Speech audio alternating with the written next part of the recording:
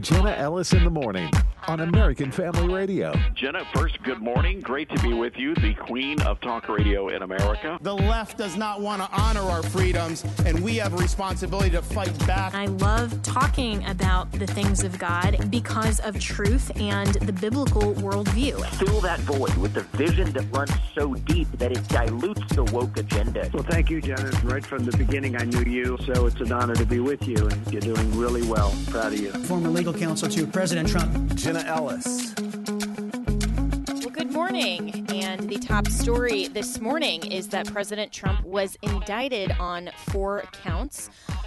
For a new indictment, according to the Washington Post, a grand jury has indicted the former president for multiple alleged crimes stemming from his efforts to overturn the results of the 2020 election.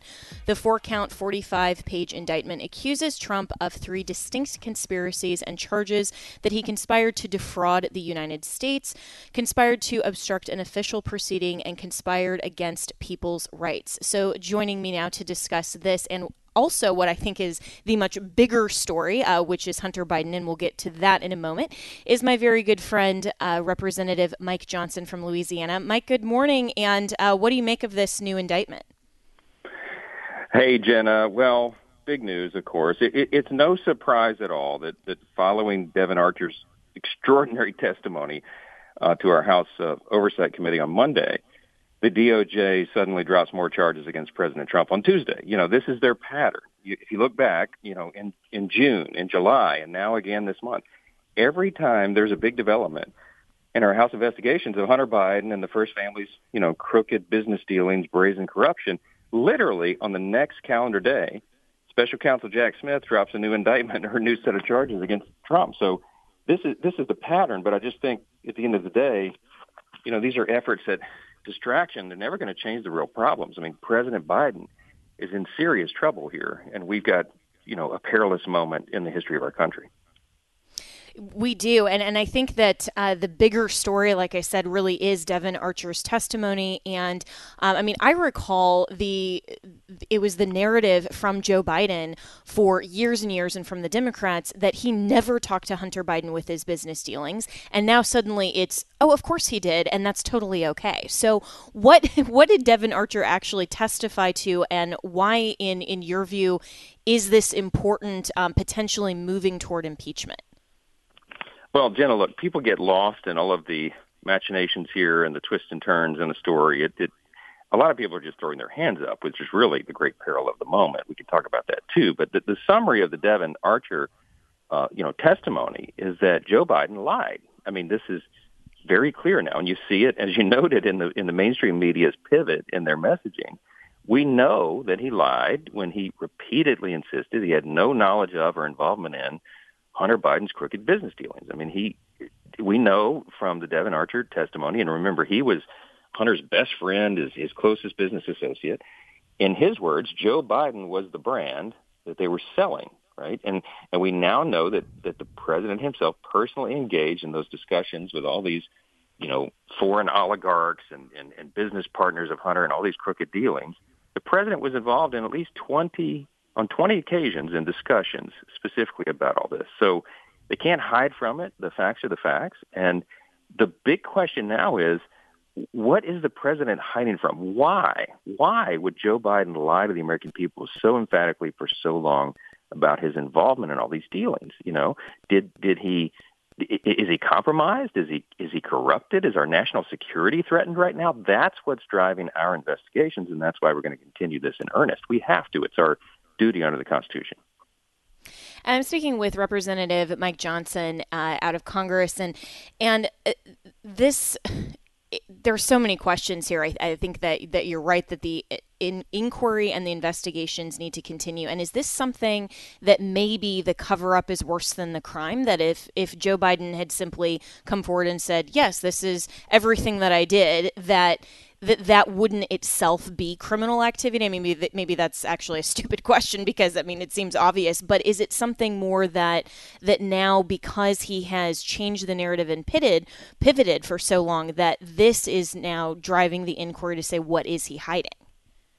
Well, right. Because everybody, you don't have to be a criminal investigator, a member of Congress, or otherwise to assume some things here. You know, in the law, it's a res ipsa matter. You know, the thing speaks for itself.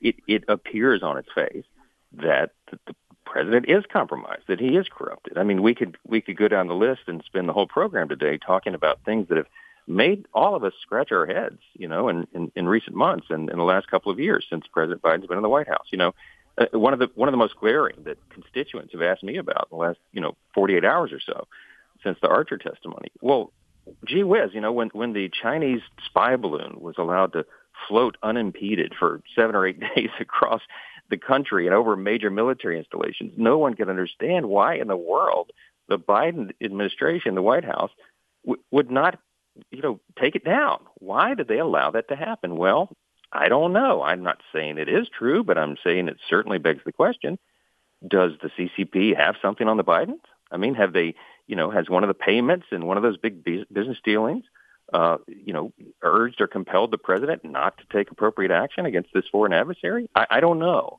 But I'm just telling you that's something that the American people are demanding answers to. That's one of 1,000 examples that we could list that just makes you go, well, it has huge and serious implications under the United States Constitution because of these activities. This is not small stuff. And if you're jeopardizing national security, we in the House have no option in this. We have to follow the truth where it leads. And that's what you're going to see in the coming weeks and months. And that's a very principled response to say that you have no option but to follow the Constitution and to follow the evidence where it leads, because there are some that are suggesting that if an impeachment inquiry goes forward, that this is just totally political on one hand, or that this is just playing into the Democrats' hands because removing Joe Biden, impeaching him, and then requiring him to sit for trial in the Senate would just be playing into the Democrats' hands, because either then we get Kamala Harris, which I don't think any conservative really wants, or then paving the way for some other Democrat nominee. So what's your response to those critics? Jen, it's a really important point, and I've been trying to make this to my folks in my district and to anyone else who asks about it, because that's the big question. They impeached Donald Trump twice. Why can't you guys show some spine and go impeach the president? Well, listen, I was on impeachment defense twice for President Trump because they were completely nonsensical and frivolous. And you and I both know that. We've talked about it so many times. But impeachment is not a tool for politics. It's not supposed to be wielded. It's power that Congress holds. And the House Democrats made a mockery of impeachment during the Trump presidency, but we have to reel that back in because that's a danger to our underlying system itself. And so House Republicans acknowledge the weight of this. If we go forward with an impeachment inquiry, which I personally believe is called for now, I think it's beyond time for that, to do it in a very sober-minded way. We know there are certain political realities to all this, but that is not our concern. Our concern has to be the Constitution. I mean, Jenna, consider this. So they're mounting evidence right now of bribes, extortion, and abuses of power that could not previously have been imagined, right? I mean, a document, a confidential FBI source alleges that the president accepted a $5 million bribe, right? IRS whistleblowers that come forward about Biden being pressured by Chinese companies into paying him. It goes on and on and on. Well, if you look at a Constitution, which is what we have to do, that is our only concern in this capacity. Article 1 gives the House of Representatives the sole power of impeachment, and Article 2 says if you are the president or the vice president or a civil officer of the United States, a cabinet official, okay, you shall be removed from office on impeachment for or conviction of treason, bribery, or other high crimes and misdemeanors. Bribery is listed as a cause for impeachment in the Constitution. So if the sitting president of the United States has been involved in a bribery scheme, I do not have a choice as a member of the House Judiciary Committee about whether or not we pursue the investigation of that. I have no choice. I have to. I took an oath to uphold the Constitution. So this is not a political calculation. We have to do what's right and what the Constitution calls for, and it's just not even in dispute. I'm speaking with Representative Mike Johnson, and again, that is so principled because comparing and contrasting this with the two impeachments of Donald Trump that were based in these theories that tried to shoehorn the alleged crimes or actions into that last clause or other high crimes and misdemeanors that was a political calculation and ultimately didn't result in a conviction. Bribery specifically listed in Article 2, Section 4. And if Republicans are wanting to actually follow the Constitution instead of making it a political calculation by saying, well, just because the Democrats made impeachment political, then we don't want to look political by impeaching and thereby become political. I mean, then you just you wrap yourself in knots by not actually following the Constitution. And so where is this headed then in terms of a timeline? Because we are coming up on, in about a year, the 2024 primary. And moving forward with impeachment, can this be done quickly? Is this something where the actual formal investigation is opened in the next week or so? What is possibly the timeline? Well, that's the big question, and ultimately the Speaker of the House, of course, will make that decision. And when Kevin McCarthy has been asked about it, he says that this has to be a decision made by the entire Congress, and what he means, of course, is the Republican conference, because no Democrat in the House is ever going to go along with this. It wouldn't matter what the evidence is. Because of that political calculation, they're not going to engage in it. I mean, I'll be shocked if any of them do. So this is a decision that the House Republican Conference has to make in earnest, and I think quickly. Again, not because of the calendar, not because we're under the Constitution, not because we're headed into a presidential election, but because this is where the evidence leads us. And I think the developments from Devon is just one more straw that is about to break the camel's back. I think an impeachment inquiry, you heard Speaker McCarthy suggesting that over the last week or so, that's an appropriate step. I personally believe it is. I think we have to. I think now the evidence leads us to that. And again, we have to follow the truth wherever it leads. I would just say this overall, Jenna. I mean, and you and I have talked about this offline. I mean, this is a really perilous moment in the history of our country for a lot of reasons, but not the least of which is because there's now this widespread lack of faith in our critical institutions themselves. I mean, you got the Biden DOJ. First, they tried to politicize our criminal justice system, and now, with this latest indictment of Trump, they're trying to criminalize the political speech and behavior of the leading opponent of the sitting president. I mean, the Biden DOJ is doing serious and lasting damage with all these political hit jobs and everything they're involved in. There's a real risk now that millions of Americans are never again going to trust our justice system. And you can't hold a constitutional republic together if people lose that. And because what they see is an actual two-tiered system. They're beginning to just throw their hands up and say, what's the point?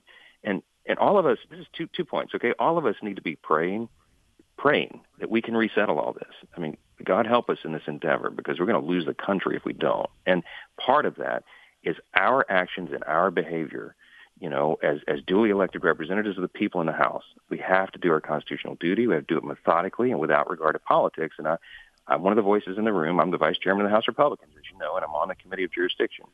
I'm going to continue to say that and urge do the right thing, because then we'll have God's favor in all of it, right? And that's a big thing. Absolutely. And we will be praying for you in that endeavor. And I think those are wise words to our AFR family and to every Christian who is listening, who cares about the future of this country. It's not about just Republican versus Democrat or political calculations. It's about doing the right thing and ultimately praying for favor to protect and preserve this great nation. And so in just the last literally probably 30 seconds I have with you here as well, Representative Johnson, and thank you so much for coming on and giving us these words of encouragement.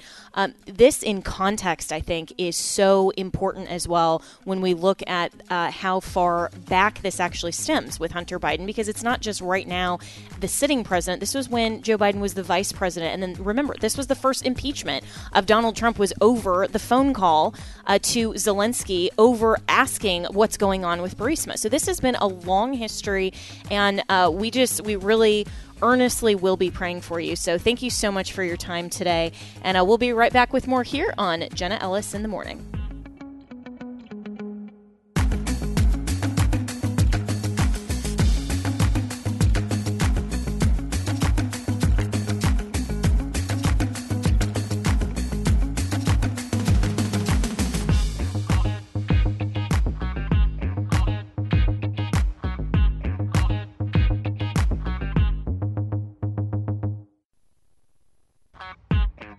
Welcome back to Jenna Ellis in the Morning on American Family Radio. Welcome back, and we will get back to the Devon Archer testimony in a few minutes. But right now, I'd like to bring in my next guest, Carly Atchison, who is the new spokeswoman for the Ron DeSantis for President campaign. And I'm very pleased that she joins me now. So, Carly, good morning. And I want to ask you first about this new Declaration of Economic Independence that was unveiled this week. This is a really amazing plan from the governor. Well, good morning, Jenna, and good morning to all your listeners. Thank you so much for having me on. Yeah, this is really exciting. This was a really well-received 10-point plan that the governor rolled out in New Hampshire, actually at a manufacturing facility. And when we look at kind of from an overall perspective, what the governor is presenting here, first of all, we know this, but just to reiterate, America is in a state of decline, militarily, culturally, economically. And the American dream is slipping away from our nation's middle class, and we have to reverse that. That's why the governor is running for president. And so this 10-point plan is really comprehensive. There's a lot of detail in there. It's really bold, as is kind of the norm for Governor DeSantis. He leads very boldly, tackling everything from being aggressive with China, taking control back of our economy from them, achieving 3% growth, unleashing American energy independence. So there's a lot in there. It's really bold. It's really forward-looking, and it was really well received in New Hampshire. Yeah, and I think that this type of boldness is being really well received. And so a lot of the criticism currently of the governor's campaign is that there just doesn't seem to be momentum in the polls. But do you see that in the early states in the strategy for how he's going out and actually talking to the grassroots and doing some of these events in the early states? Absolutely. If you're just paying attention to these national polls, you're missing what's really happening on the ground in places like Iowa and New Hampshire. So Governor DeSantis was out in Iowa for a bus tour, doing meet and greets, going to diners, talking to Iowa caucus goers. There's a lot of momentum on the ground in Iowa. We have 39 state legislators who have stepped up and endorsed Governor DeSantis. We've got great grassroots support from local pastors, local sheriffs. And we're seeing the same thing in New Hampshire. He actually just closed up a 4-day tour throughout the Granite State, again, meeting with voters, talking with them, unveiling this economic plan, which that's where a lot of Americans are feeling like they want to hear, what is the plan moving forward? How are you going to make my life better? That's what Governor DeSantis is delivering on the ground directly to those voters. That's what's going to make the difference at the end of the day. These national polls, there's no such thing as a national primary. If the polls were right, then Jeb Bush would have been president in 2016. And so that's obviously not what happened. So Governor DeSantis is extremely focused on our state strategy. It's working. We feel really good about it. We're getting really great reception on the ground. And so he's just going to continue to outwork everybody and continue to do that. Yeah, and I'm speaking with Carly Atchison, who is the spokeswoman for the Governor DeSantis's presidential run. And Carly, I think that that's so true about the national polls and how the pushback is, well, pack it up a year in advance and just go home because somehow the polls are suggesting otherwise. Well, Donald Trump would have done that in 2016 against Hillary Clinton, or even in the primaries you mentioned against Jeb Bush. So, these are things that we just that I think are ridiculous to talk about right now. But in just the last about 2 minutes I have with you, I think for a lot of people who have obviously 100% name recognition with Donald Trump, they know who he is, what they're getting, good and bad. But for a lot of people who are really getting to know Governor DeSantis, what are some points that you would like to highlight in terms of what they should be focused on with who he is and why he's running? Absolutely. I appreciate the opportunity to talk about this because Governor DeSantis is extremely humble. He's extremely driven. And so he doesn't often like to talk about his story. But the reality is Governor DeSantis was raised in a blue-collar family. He was the captain of the baseball team at Yale. He worked himself through Yale and then actually went on to put himself through Harvard Law School. And he had these 2 Ivy League degrees. And instead of going to, make 6 figures, doing whatever, after 9/11, he raised his hand and said, I want to serve my country. So we went out to Coronado, trained and was deployed ultimately with SEAL Team 1 in some of the most dangerous parts of the world at the time, Fallujah and others, served his country out of this need for service. Then he went on to run for Congress. He obviously became governor, and now he's running for president of the United States because he wants to reverse the decline of this country. The governor has said on the trail, he's not running to be somebody, he's running to do something. He's running to make the American dream, put that back within reach for so many American families who for so long it's not been possible. So that's who he is. He's a dedicated husband to a 6'5" and a 3-year-old. He's got a beautiful, amazing wife, First Lady Casey DeSantis, who battled and beat cancer. So he's an amazing American, a servant. And so getting that out there is extremely important, I think, the bio, because the resume matters and the track record matters.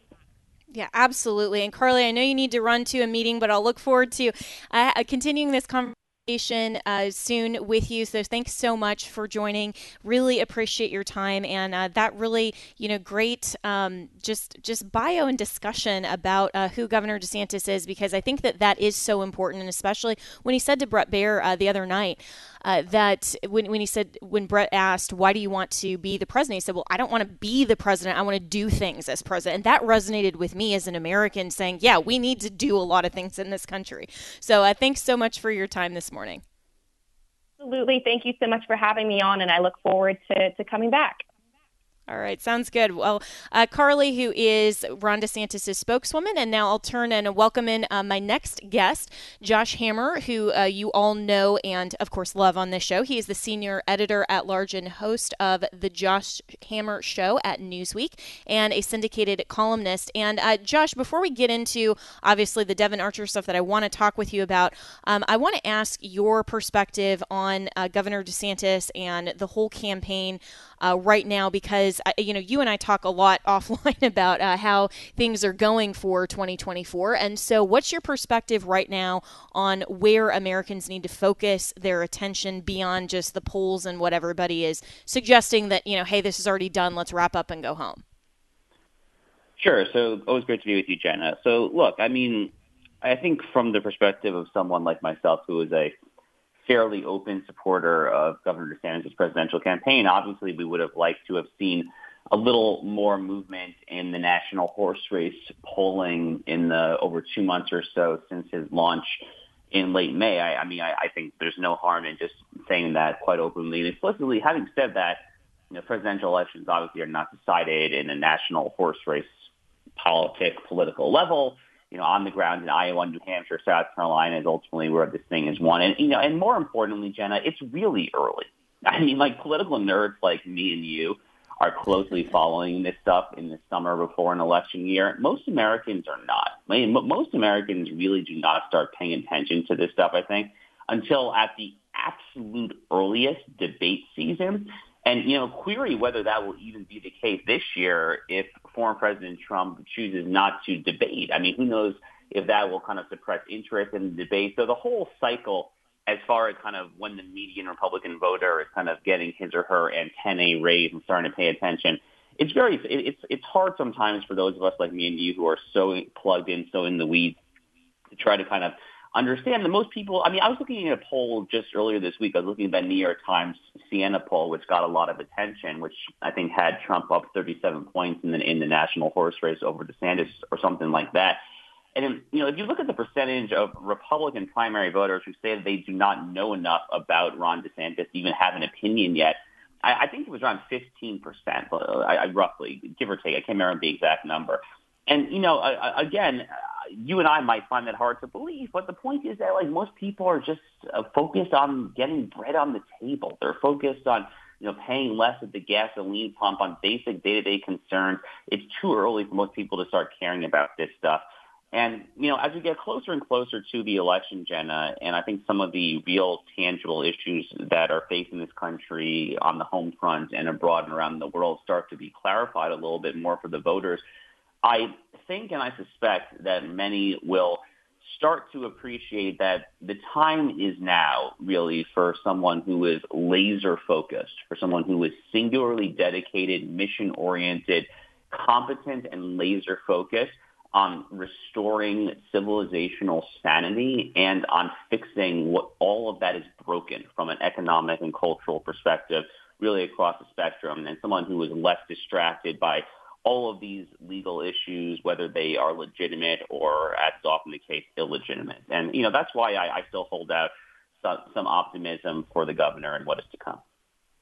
And I think, Josh Hammer, that's really wise, looking at kind of the bigger picture, because I think the day-to-day drama in the news cycle, the average American is just really exhausted with, frankly. I mean, even for the politicos like you and I mean, it just seems like there is so much drama all the time coming out of Washington, and then, everything else going on with Joe Biden and the lack of accountability, and then, all of these other things that are politicking back and forth. And it seems like if the news cycle isn't something about another indictment of President Trump or some other bombshell testimony against, Joe Biden's business dealings, then you have these, petty little back and forth on social media between, members of Congress just looking for a news cycle. And I'm thinking, how does that really help me as an American? How does that help the country? How is that actually doing your job in Congress? I mean, some of these things I don't think at all resonate with the average American that just wants to ignore Washington and have a great country. And so what do you think that the GOP as a whole, regardless of who the nominee is, what can the GOP do as a whole, or conservatives, to say, we need to turn this country around? Because I think that everybody, even if they're Republican, Democrat, left to right, I mean, we see that we're going down a path where pretty soon it's going to be a path of no return. Yeah, it very much feels that way. I mean, there's a phrase that gets tossed around among kind of right-wing activist circles, especially in kind of the very online crowd, which I, for better or for worse, would count myself as a part of. And the phrase is this idea of, quote unquote, knowing what time it is. And I think this phrase is really getting at the sentiment that you just expressed, which is this country really is going off the rails, and the left is trying to do so at a very, very expedited and aggressive, cutthroat, in-your-face way. This is not your grandfather's Democratic Party. This is not your grandfather's liberal movement or anything like that. And many of us do feel that, unless serious action is required right away, then we really do genuinely risk losing this wonderful experiment in ordered liberty that began in America in the late 1700s, and that has been bequeathed, has been passed down from generation to generation ever since then. And, if I had one piece of advice for Governor DeSantis, I think what I would say is, his campaign theme is the great American comeback. And, I think it's time to start really trying to kind of tie all of the pieces together under that one unifying umbrella. And perhaps most importantly, to try to kind of convey that message in an inspirational manner. And, I think he's starting to do it, right? So earlier this week, he had kind of this declaration of American economic independence, I think they're calling it. He had the speech in New Hampshire, the plan, which kind of touched on everything from the Federal Reserve to reshoring supply chains to battling inflation to getting 3% GDP growth. It was kind of a across-the-board economic plan. So I think it's time to start connecting that to a lot of what he has already been talking about, which is this cultural war fight against the wokes, which as a Floridian myself, and you're a Floridian now as well, of course, you and I have lived through this. We have seen his deep courage and his amazing fights to try to restore civilizational sanity here in the nation's third largest state. So I think it's time to kind of connect the dots between this American Economic Independence Declaration to kind of the culture war centricity of much of what he has talked about in his Florida record, and then talk about kind of the foreign policy aspects as well. So, he got a lot of pushback, right, for his statements to Tucker Carlson back when Tucker still had his Fox show. This was back in March or April or so. I can't remember exactly when it was, when he gave that statement that was much criticized about the Russia-Ukraine conflict. Personally, I thought that statement was actually spot on. And I think that part and parcel of, so to speak, knowing what time it is on the global stage actually necessitates a realism and a recognition, frankly, that America is not the sole dominant superpower anymore, that China has risen tragically, I would say, to that status. And what that means is that we can't necessarily be wasting resources in a faraway conflict with kind of a secondary or tertiary interest when it comes to the United States foreign policy. In this case, Russia, Ukraine, we should be focusing more on the Asia Pacific. So anyway, I don't want to go off on a tangent there too much about kind of Russia, Ukraine. But the point is that I think all of these themes can be tied together, right? And when you do that and you start kind of putting some nice, not just nice sounding sound bites, but actually deeply inspirational rhetoric. And, I think it would be wise. This is kind of a funny thing for one conservative to say to another, but Barack Obama did this very well. Barack Obama was able very well to communicate his messages, which you and I vehemently disagreed with on the substance. But he did a very good job of communicating his message in a rhetorical way, just his manner of speaking, his eye contact, his hand movements, all the things that go into public speaking and oration, oratory skills. He did it in a way that genuinely inspired people. And that, above all, is the way to do. That inspiration, I think, is what everybody is looking for. I'm talking with Josh Hammer, and we'll be right back with more here on Jenna Ellis in the Morning.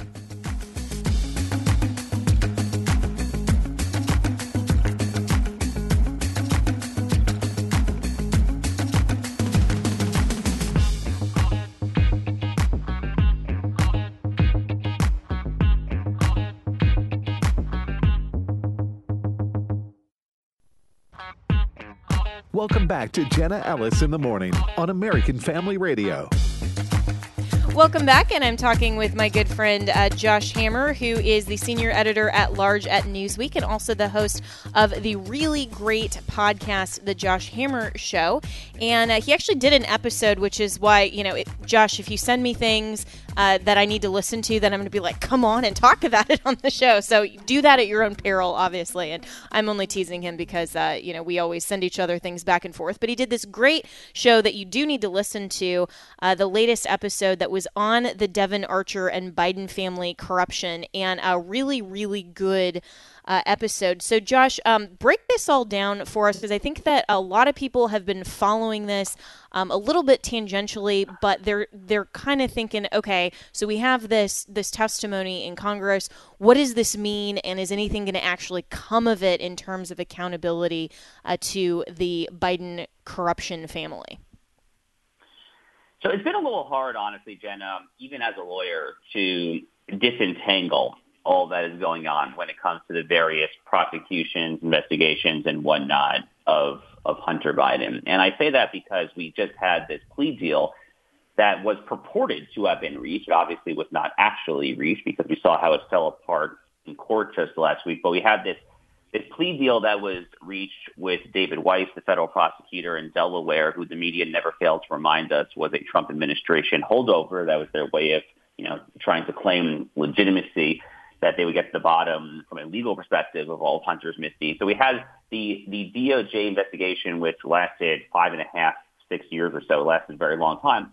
And then at the same time, especially since Republicans retook the House in January, we've had various House Oversight Committee, House Weaponization Subcommittee, subpoenas, investigations, things like that. So it's been a little hard to kind of keep it all separate. But, in recent weeks, they seem to have particularly kind of blurred and merged together.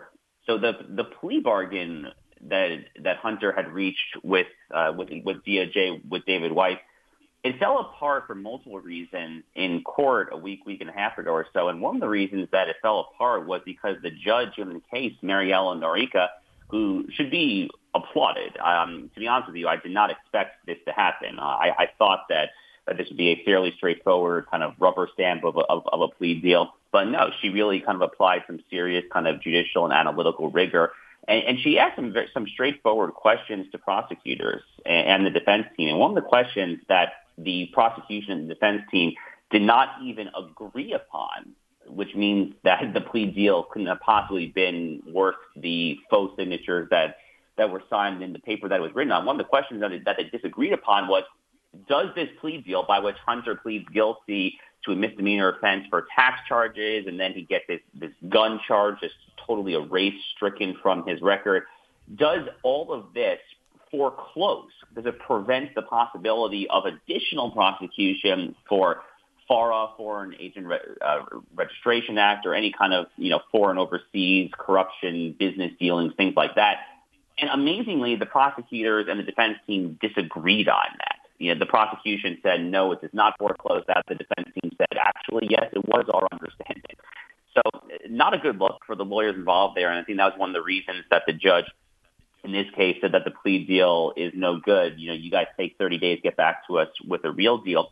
And that ties directly into Devon Archer. That gets us directly into what was happening on Congress this week. So earlier this week, you had Devon Archer testify in a closed-door hearing before James Comer of Kentucky's House Oversight Committee, testify that Hunter would get Joe Biden on speakerphone as basically an intimidation tactic of sorts to kind of to get his Ukrainian, Chinese, or whatever he was working with, his foreign business counterpart, to basically just try to intimidate them into agreeing to the terms of the various deals, whether it was the $83,000 a month in the Burisma context or whatever he was doing in Shanghai, China when it comes to private equity. Yeah, he was basically just trying to intimidate them into doing it. And, then it's kind of all like a live jump ball right now, Jenna, right? Because we're currently waiting to see what happens with this revised plea deal. Again, the judge gave them 30 days. We are in those 30 days right now, so we'll wait to see what happens. We'll wait to see whether the plea deal explicitly mentions whether or not the DOJ can come back and additionally prosecute potential violations of FARA or other foreign business deals. But it would be reckless for Republicans in Congress to rely too heavily upon David Weiss and the DOJ. They need to continue to kind of use their subpoena power, use their investigative power. And yes, if need be, they could always, of course, consider and use the nuclear option for congressional remedies, which is the impeachment power for Joe Biden as well. I'm speaking with Josh Hammer, and Josh, I spoke with Congressman Mike Johnson early on in the first segment of this program, and his opinion in speaking with Kevin McCarthy that he articulated is that they are going to pursue their subpoena power. They're going to open a congressional inquiry that is moving forward to impeachment, and it was his opinion that he very clearly said that it would be a dereliction of duty, basically, that they have no other option, in his view, than to pursue an impeachment inquiry directly focused on the Burisma issue and all of these things with Joe Biden's foreign business dealings.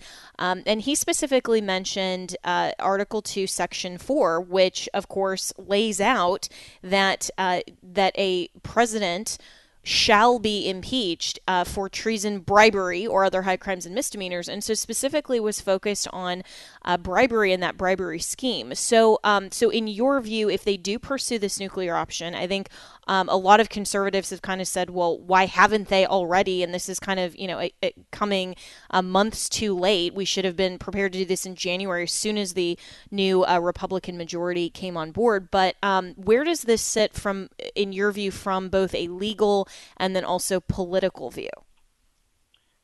Well, I first wrote a column calling for Joe Biden's impeachment almost 2 years ago now, actually. I wrote a column after the Afghanistan withdrawal which I supported, by the way. I supported getting out of Afghanistan for many years now, going back to, the end of the Obama administration, maybe. I supported getting out of Afghanistan for a long time, but that was done in such an incredibly botched manner with zero foresight. These horrific images of people falling off the planes as they're taking off, the Taliban flag being raised, the former U.S. embassy in Kabul. Everything about that withdrawal was just so epically mishandled that I actually wrote a column at that time, almost 2 years ago now, saying impeach Joe Biden. So I've been long on the record as saying that the impeachment remedy is wholly appropriate when it comes to this man who is so clearly and tragically, I would say, it's so clearly and tragically, in the throes of senility. This is not someone who really should be in that office for any number of reasons. Whether it's the political substance, whether it's just his sheer mental capacity. So I have no objection whatsoever to the House filing articles of impeachment for this or for the Afghanistan withdrawal. They probably missed the window of opportunity for that, or there's probably other opportunities to potentially file articles of impeachment for this absolutely horrific president as well. But I mean, I think that it's completely appropriate here in particular if the stonewalling really gets to a certain point. I mean, impeachment really is kind of the nuclear weapon, right? It's a nuclear option for Congress's suite of remedies. If you think about the various tools that the framers gave the Congress as a way of checking the executive branch, it's basically the power of the purse. You can defund anything and everything you want to. By the way, on that note, if House Republicans wanted to actually defund the special counsel, if they want to specifically defund Jack Smith's office when it comes to what he has been doing with former President Trump, they could do that. So that's a very powerful tool that Congress does not fully exploit, is the power of the purse. And then they have the subpoena power, and then ultimately, if none of this goes according to plan, then you have the impeachment tool. And you're right. I mean, the explicit constitutional criteria for impeaching a president of the United States are treason, bribery, or high crimes and misdemeanors. Most impeachment articles are filed under high crimes and misdemeanors, which is kind of the political catch-all phrase, which Alexander Hamilton roughly describes in the Federalist number 65 as a, quote, a breach of the public trust. So it's not necessarily kind of a criminal statute that you have to violate. You could, but it's more just about this kind of broader notion that you have let down your duty to safeguard and vouchsafe the integrity of the people, of the nation state to which you have taken this very solemn oath. But bribery is right there. I mean, the congressman is right. Congressman Johnson is right. Bribery is right there. It is explicit. And that's exactly what it looks like happened here. When it comes to these phone calls with Mykola Zlochevsky, the founder of Burisma, these $5 million payments, which apparently went $5 million to Hunter, $5 million to Joe. And, Jenna, there's this crazy video, right, that is now resurfacing, but many of us who were paying attention at the time saw at the time, where Joe Biden was at the CFR, the Council on Foreign Relations, a very kind of swampy neoliberal foreign policy think tank outfit.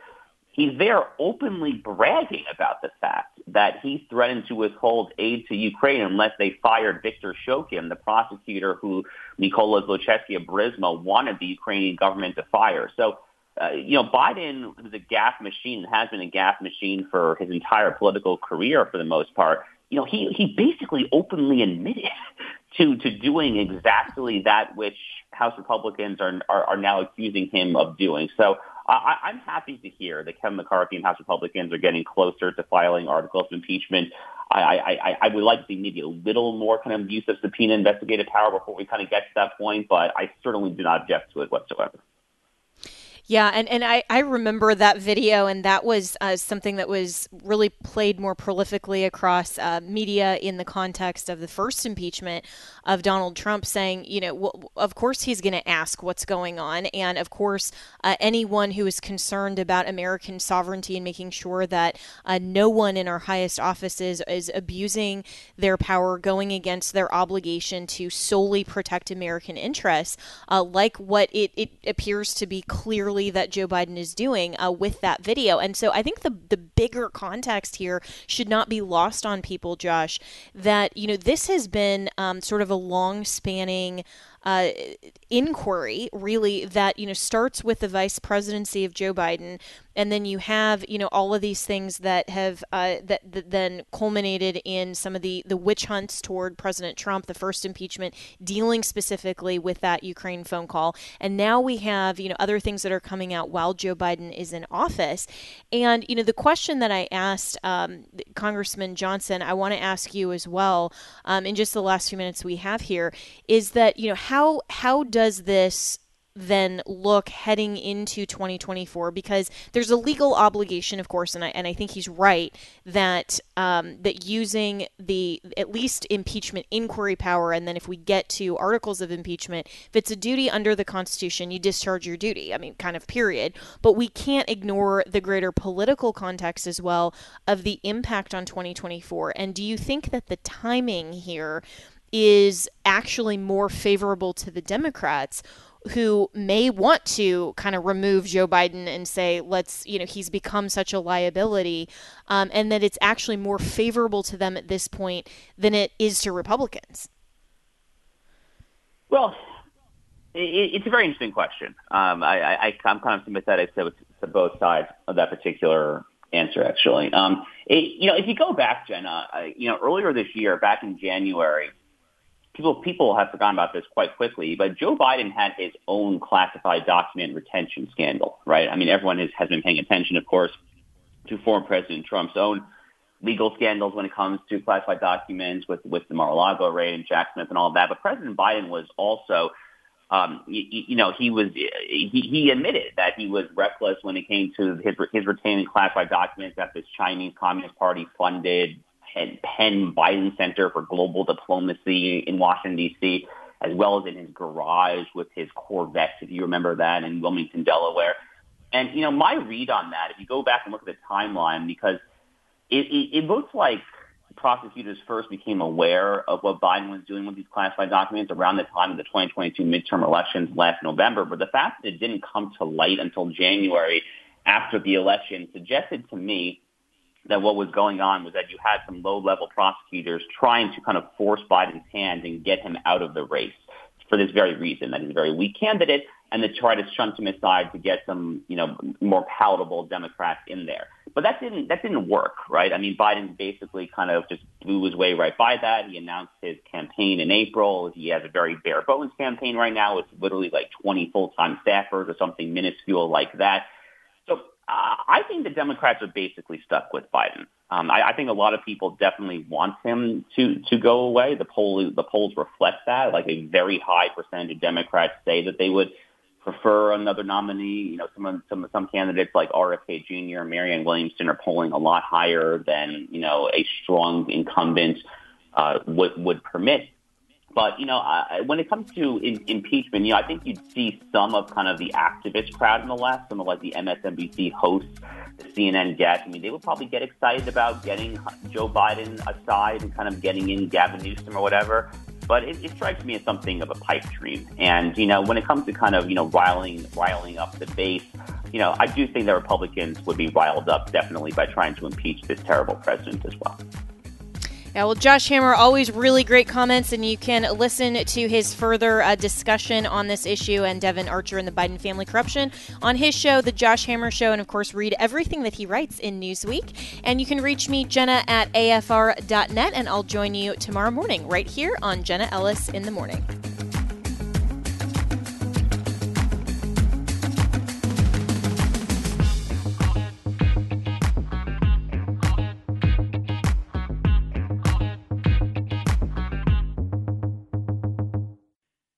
The views and opinions expressed in this broadcast may not necessarily reflect those of the American Family Association or American Family Radio.